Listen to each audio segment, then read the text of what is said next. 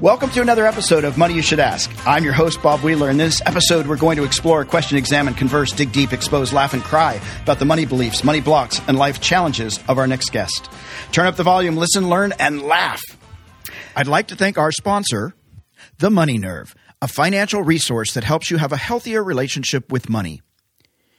Do you feel shame around your past financial decisions? Do you feel alone in your financial struggles? Do you self-sabotage your potential financial successes? Do you keep making the same choices, expecting different results? The Money Nerve has just launched a new online course called The Course to Financial Freedom. To learn more, go to themoneynerve.com/course. The Money Nerve has an offer to all Money You Should Ask listeners for a 25% discount on the course. Use code MYSA, all caps, 25, and start your course to financial freedom now. Thanks again to our sponsor. Today's guest is Jamie Griffin, and I'm excited to have you here today, all the way from Minnesota, if I got that right. Yep. Jamie has a blog called Mr. Jamie Griffin, and Jamie is a school teacher, as is his wife, and he's got this blog that he's written that he writes that's a resource for people to learn how to budget, save, and become debt-free. And he shares his own journey. And I'm excited to hear about him because he started off with into the marriage about $100,000 worth of student debt and paid that down. And he talks about his journey. And we love talking about money and our money journeys. So I'm excited to hear all about that. You're married. Do you have kids? Yeah, we've got a 2.25-year-old. 2.25-year-old. All right. Yeah. All right. Just getting started. It'll accumulate. That's great. Oh yeah. So Jamie, thanks for coming in. And so I'm fascinated. So my first question is: you started your first budget when you were in 2013, the year before you got married. Yeah. So my wife and I got married in 2014, and so somewhere along the summer of 2013, I remember having a conversation with her, and we actually. Going back even before we were dating, we had a conversation about, the people we wanted to be when we were married. Mm-hmm. And one of the things that I remember wanting to be when I was married is a husband who knows how to handle money. Nice. And knows how to budget responsibly and do those things. Yeah. And at the time I had no clue how to do that. So I kind of this is a good point to start figuring that out because, I'm in my mid-20s and I should probably get a handle on that. So I know how to do it when I finally start dating somebody and get married. And where did that value, how did you come to that decision that this would be a good thing if I'm married? It would be good for me to be a good dad and a husband if I know how to handle finances. Where did you get that value? It's hard to say where exactly I got it, but one thing I do remember is growing up, my dad, I remember him balancing the checkbook. You have his calculator out, and back when you actually had to balance your checkbook. Right. And, I was just talking about it to him recently, and he said he would measure that thing down to the penny, and if he got 1 penny off, he would redo it. So I just remember my dad always doing the checkbook and balancing it, and so I think it just kind of as a future dad and a future husband, I wanted to embody that as much as I could as well. And I think partially because I didn't have that skill at that time. Mm-hmm.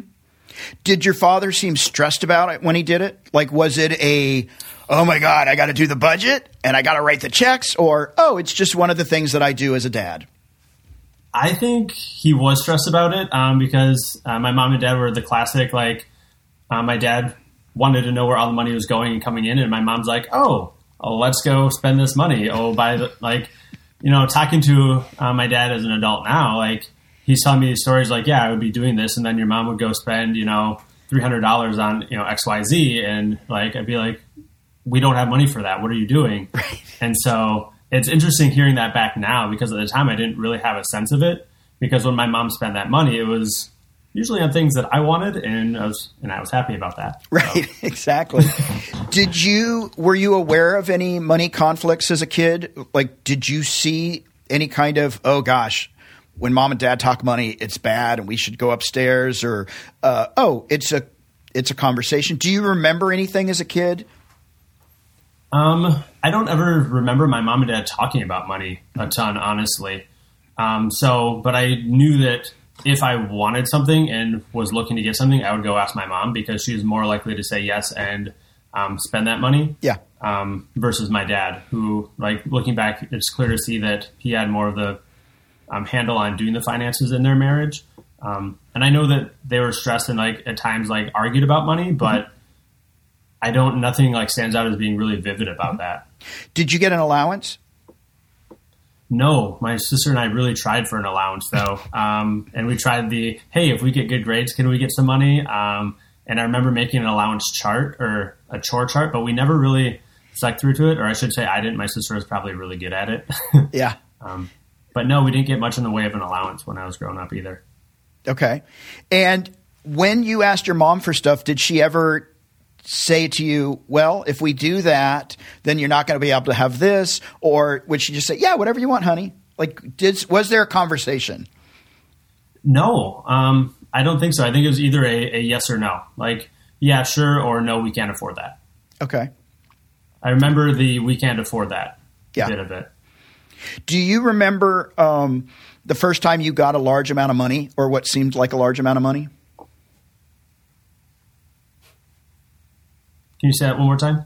Yeah. Do you remember the first time that you got what seemed like a large amount of money? Like as a kid, do you remember ever, oh my goodness, or realizing that like, hey, money's a pretty cool thing? Yeah. Every year, our grandpa would give us like a check with for $100 for Christmas. Mm-hmm.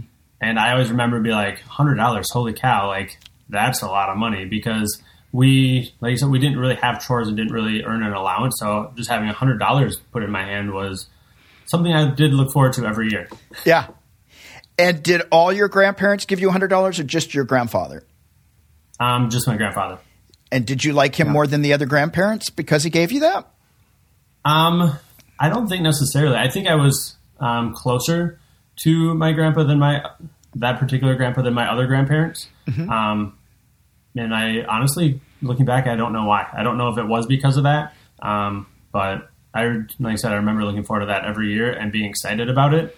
But then I didn't ever like have anything that I wanted to spend it on. Like I'm a natural saver, right? And like I would rather like hang on to it and like I don't know, it was the fear of missing out on like the next thing that I could get if I spent it now. Yeah. What's the big pleasure in saving for you? I think right now the big pleasure in saving is knowing what we're saving for. Mm-hmm. So when I was a kid, I didn't necessarily have a vision of the thing that I wanted to use this money for. But now, after budgeting and being really intentional with our money for the last 7 years, like out the top of my head, I know that we are saving for, vacations and we are saving for like home improvement things. My wife has just started grad school, so we're saving for that. Mm-hmm. And so knowing what we're saving for and the end goal of like achieving that, there's a lot of value in that. And that helps keep me like my compass pointed towards that. Mm-hmm. Versus like, oh, we can just go spend some money over here. Like it's the value that's associated with that money. And where would I rather see that value? Yeah. Awesome. And you created Mr. Jamie Griffin. Mm-hmm. Why do you want to tell people about saving and budgeting and living debt free? Like, why? I think it's that classic, like if we can figure it out, like me, like knowing nothing about budgeting and finances, that a lot of other people could do that as well. And maybe just need like that push in the right direction. Mm-hmm. And I also like kind of through our journey, just view money more and more as a tool. Yeah. And money is a tool to use for the things that we want to use it for. And the more effectively and efficiently and intentionally we can use that tool, I think the better we are towards creating something that we really want. Mm-hmm. I've got friends that are woodworkers and they've told me that it doesn't necessarily matter what tool you have, but it's how you use that tool. Right. And the creative ways you do that. And I view money in that same way. When we're intentional with our money and make a plan with it, we can get a lot of really good things out of it. And they're the things that we want, the things that we really care for, like deep down. Yeah. And I think that's why it's so important for me to like share this journey that we've had with other people and to try to help them see what those big picture things are in their lives that I think can create that radical change of behavior and budgeting. Well, you use an important word, intentional. I'm a big believer in intentionality and intentional living. I absolutely believe that when you make intentional choices around your money, that it's much more deeply gratifying and satisfying because you're actually doing something that you wanted to versus, oh, look, we just got to take a trip, or like just letting things happen. It's great to be spontaneous and in the moment, and there's something about intentional living of actually living it to the fullest and getting like for me, I want to get my money's worth. So I want to be completely gratified. And so intentional choice is for me is something that's really important. So I love that you touch on that. So you had $100,000 worth of debt, right? And was that all student loan? Most of it. Most of it. About 90,000 was student loans. Okay. And when you took out those student loans and you became teachers, was part of your strategy, and I don't know if this is true for you, so it might not even be, but a lot of people, if you are a teacher or you're a psychotherapist in the government, if you take certain jobs, you can get some of the debt forgiven. And I don't know if you were able to get some of the debt forgiven by being teachers and if that was intentional or you just paid it all off. No, we did qualify for some loan forgiveness. And awesome. We didn't know that going into signing on the dotted line for all these loans. But after we graduated college, through the exit counseling of our university, I knew that I qualified for loan forgiveness, and so did my wife. But because she teaches science, she qualifies for a much higher dollar amount to be forgiven than I do teaching history. Oh. Yeah, which you wouldn't think, or I didn't think about that. But one of my loans, I qualified for $5,000 worth of forgiveness, and my wife's, it was $17,500. Wow. So for us, we took advantage of that $17,500 loan forgiveness. She had to teach in a low-income school district for 5 years. Right. And I had the same stipulation, but it was actually faster for us just to pay mine off than wait around for the forgiveness. Right. Well, I think that's awesome. And let me ask you this, because teachers at the moment, I think we can say fairly, don't make the largest amounts of money. And there's probably a lot of people right now through the pandemic that would be happy to pay teachers a couple $100,000 to take their kids back. But knowing that you're going into a career that's not going to pay you millions of dollars, at least from the actual job, why did you both choose to go into teaching? I think we both have just a love for helping kids. Mm-hmm. I remember when I was going through school, the most influential people in my life were coaches I had, teachers I had, and most of the coaches I had were also teachers.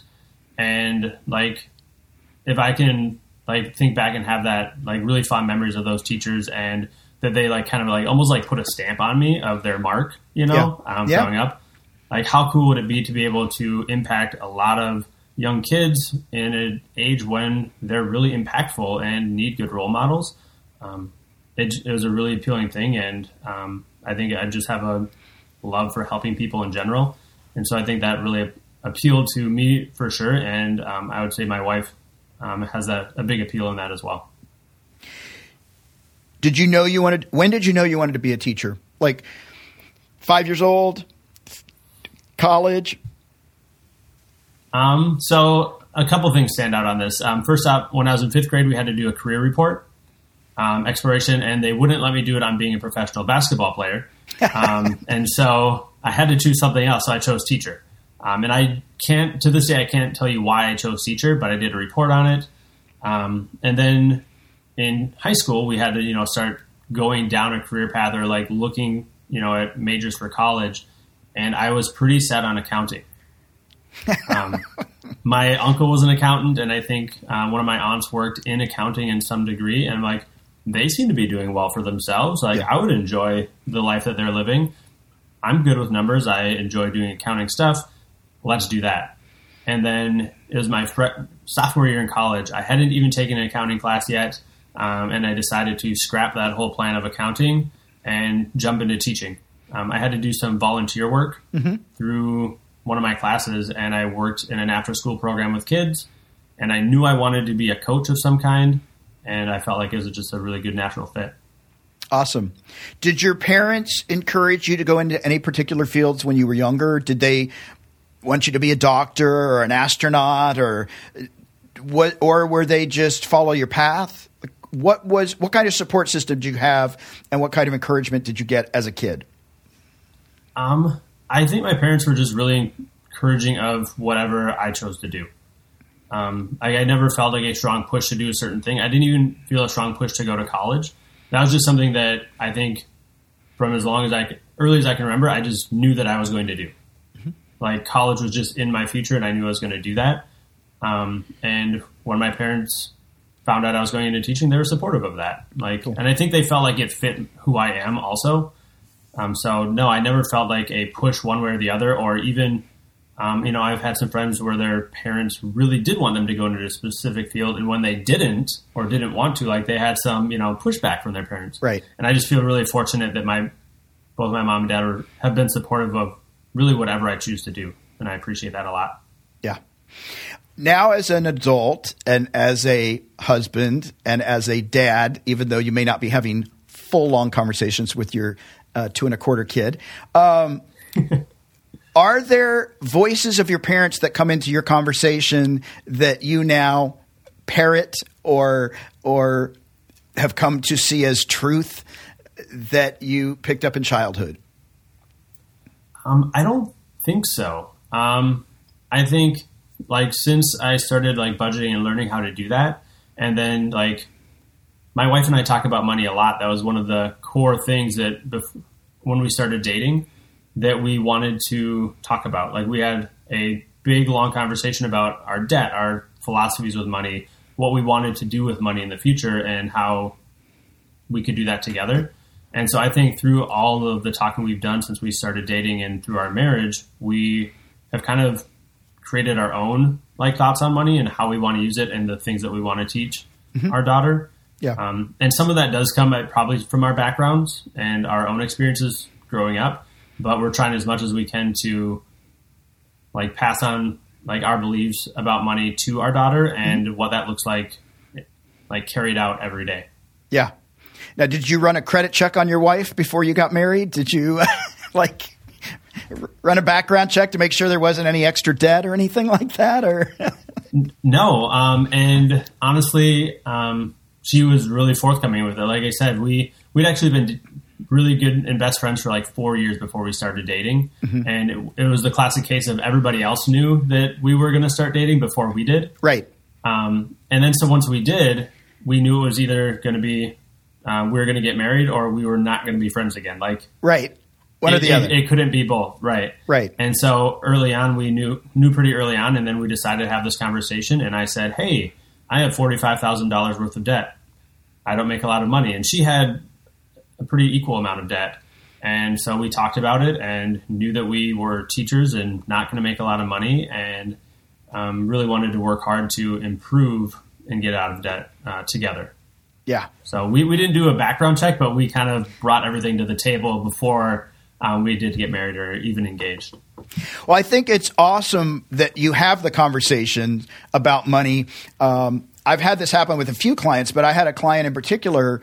They got married. So excited. They got married. My client, and they had a big they hadn't filed a couple of years of tax returns, and they filed them, and they were going to get these big refunds, and then they didn't show up. And so they're like, Bob, something happened. You made a mistake. We're supposed to get $15,000. And I called the IRS, and they said, oh, well, his wife has $100,000 worth of student loan debt. And she hasn't paid out in a while. We're going to be taking these refunds until that's paid off. Well, turns out she also had about $50,000 worth of credit card debt and a significant amount of debt that she had forgot to mention going into the marriage. Now, I asked my client, with his wife not present, are you pissed? What's going to happen? And he said, I married for better or worse. And I know she was just ashamed to tell me, and we're going to work it out. We're going to figure it out. And I got to tell you, I was pretty impressed. They're still married, and they worked it out. And I don't know that I would have been as gracious in my younger years. I might have just been like, what?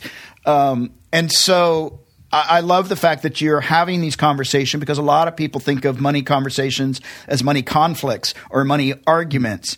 And I want to keep reiterating to people that money conversations can be just that. They might be uncomfortable, and you can set up parameters.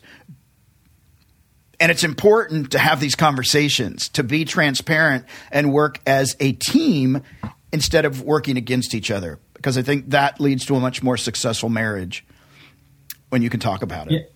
Yeah, absolutely. And like you said, I think you said that really well.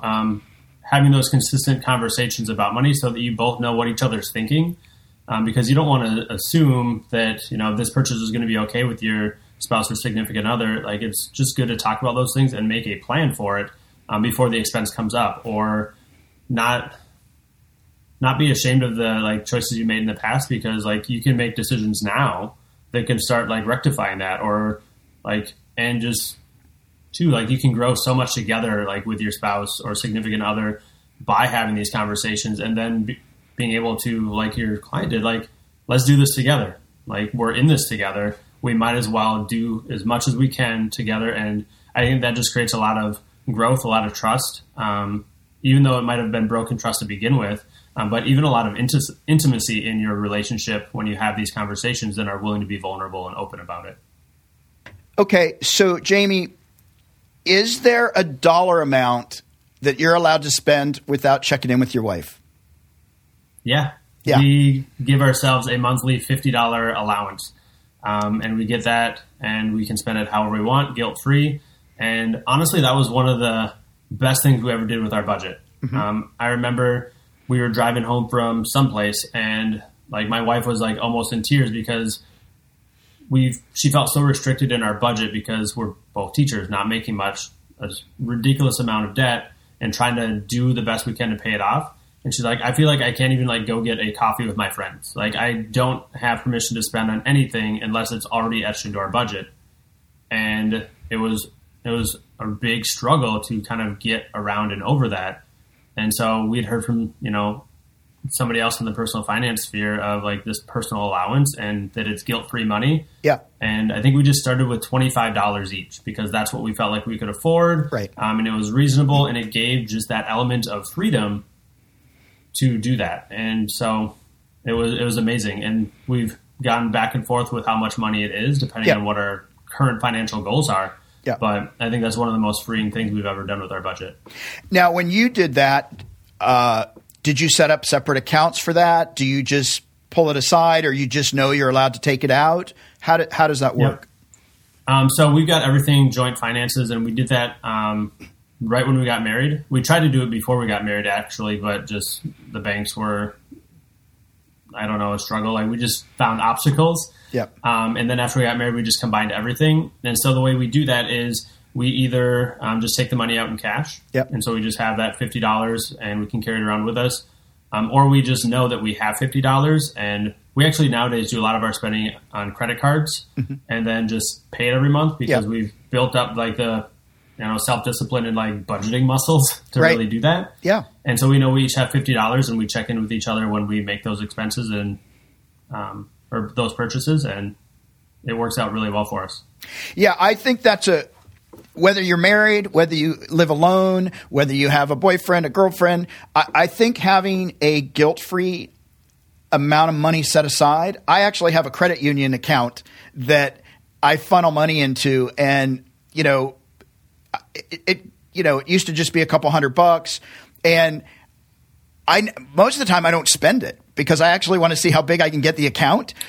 But then when I do go out and spend $1,000 or something from my guilt-free money, I don't feel guilty at all, because mm-hmm. all those months of letting it build up, it only takes me 5 months to get to 1,000. So I found that the more I saw it grow, the more I did not want to spend it. But I knew that it didn't impact. Everything else stayed in my checking account for my budget.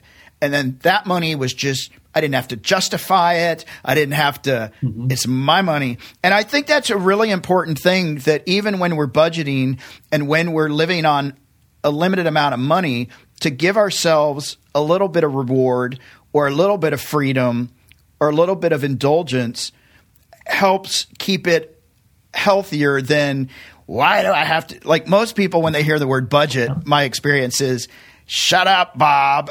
They don't want to talk about a budget. It's restrictive. It's evil. It's limiting. And what is a budget to you? When you hear budget, what do you think? I actually have this written down, so I'm so glad you asked that. When I think of budgeting, I view it as like a list of your priorities and your goals. Yes, you absolutely have bills that you have to pay, and you might have debts that you have to pay. But I think a budget should also be fun. Because if you're having fun doing it, you're more likely to keep doing it. And so adding things in like a personal allowance is amazing. And it's a way that budgeting is going to be fun for you. So you can save up for it. But it's also a list of like what your goals are. And so our goal is to travel more. Our goal is to do some projects around our house and put my wife through grad school. We need to put that into our budget. That's not I hope there's money at the end of the month so we can put it towards these goals. It's, hey, we just got paid this month. We need to make sure that this money goes into our savings account to save for these different goals. So to me, a budget is a list of your goals and priorities, and it gives you permission to spend on the things that you really care about, in addition to the things that you absolutely have to spend money on, like your bills and those priorities. Yeah, absolutely. And I agree. It's so important. My line item used to be milkshakes because I love ice cream and milkshakes. So I actually and it's not a lot of money, but I used to eat a lot. I used to drink a lot of milkshakes, but at least it lets me have my fun of, I'm making sure I block out my chocolate and vanilla ice cream for my milkshakes. I think it's important that you budget in savings. It's an expense, right? Some people put it into savings and then just use it to cover overdraft. That's not savings. Like if you're going to give to charity, if you're going to tithe, all those things need to be part of, that's an expense. It's not a choice. For me, it's an absolute. I need to put those things aside. And maybe this wasn't true for you. I know when I first had to clean up my financial bad habits, it felt hard. It felt, I don't know if I can do this. For me, what I did was I created several online bank accounts and just started saving $5 in each one. And I'd have it come out on Thursday and then Tuesday, like, who misses $5 and then $10 and then all of a sudden, oh my gosh, I have a lot of money in all these different accounts because I made them small, palatable, automatic debits out of my account, and then I I can actually save, and I can live within my means, and so it is I think it's a habit, and you talked about this. You have to cultivate some habits, and so I think it's so important to give yourself that guilt-free money and to put away for the savings and to put away for travel instead of just hoping, oh, wow, I hope we can go to Europe one day. No, we're going. And here's the budget, and we've set aside for it. Now, I want to ask you one thing because I know that, and this is completely changing the subject, but I want to go back to the fact that you teach. And like I said, there's probably a lot of people who would pay you a lot of money right now to take their kids back. But, one of the things that I was thinking about, and I know we briefly talked about this, so a lot of the kids are being taught online or not being taught online because not everybody has access to computers. And I'm wondering your take on it. It seems to me that if I'm a kid that doesn't have access to a computer, and I know my friends have the computers, this might bring up shame for me. This might bring up, wow, I'm one of the have-nots. And it almost feels like that stigma attached to I'm on the free lunch program. Or I'm the kid that can't wear the new designer clothes. I'm wearing hand-me-downs from my siblings, or my parents have to shop at the Goodwill. And as a kid, we put value judgments on that because we don't understand what's going on for our parents. We just know the experience we're having with other kids. How do you see this online teaching and the disparity. And I'm just curious about your take on all that. I think it's really hard because I think you brought up some really valid points there.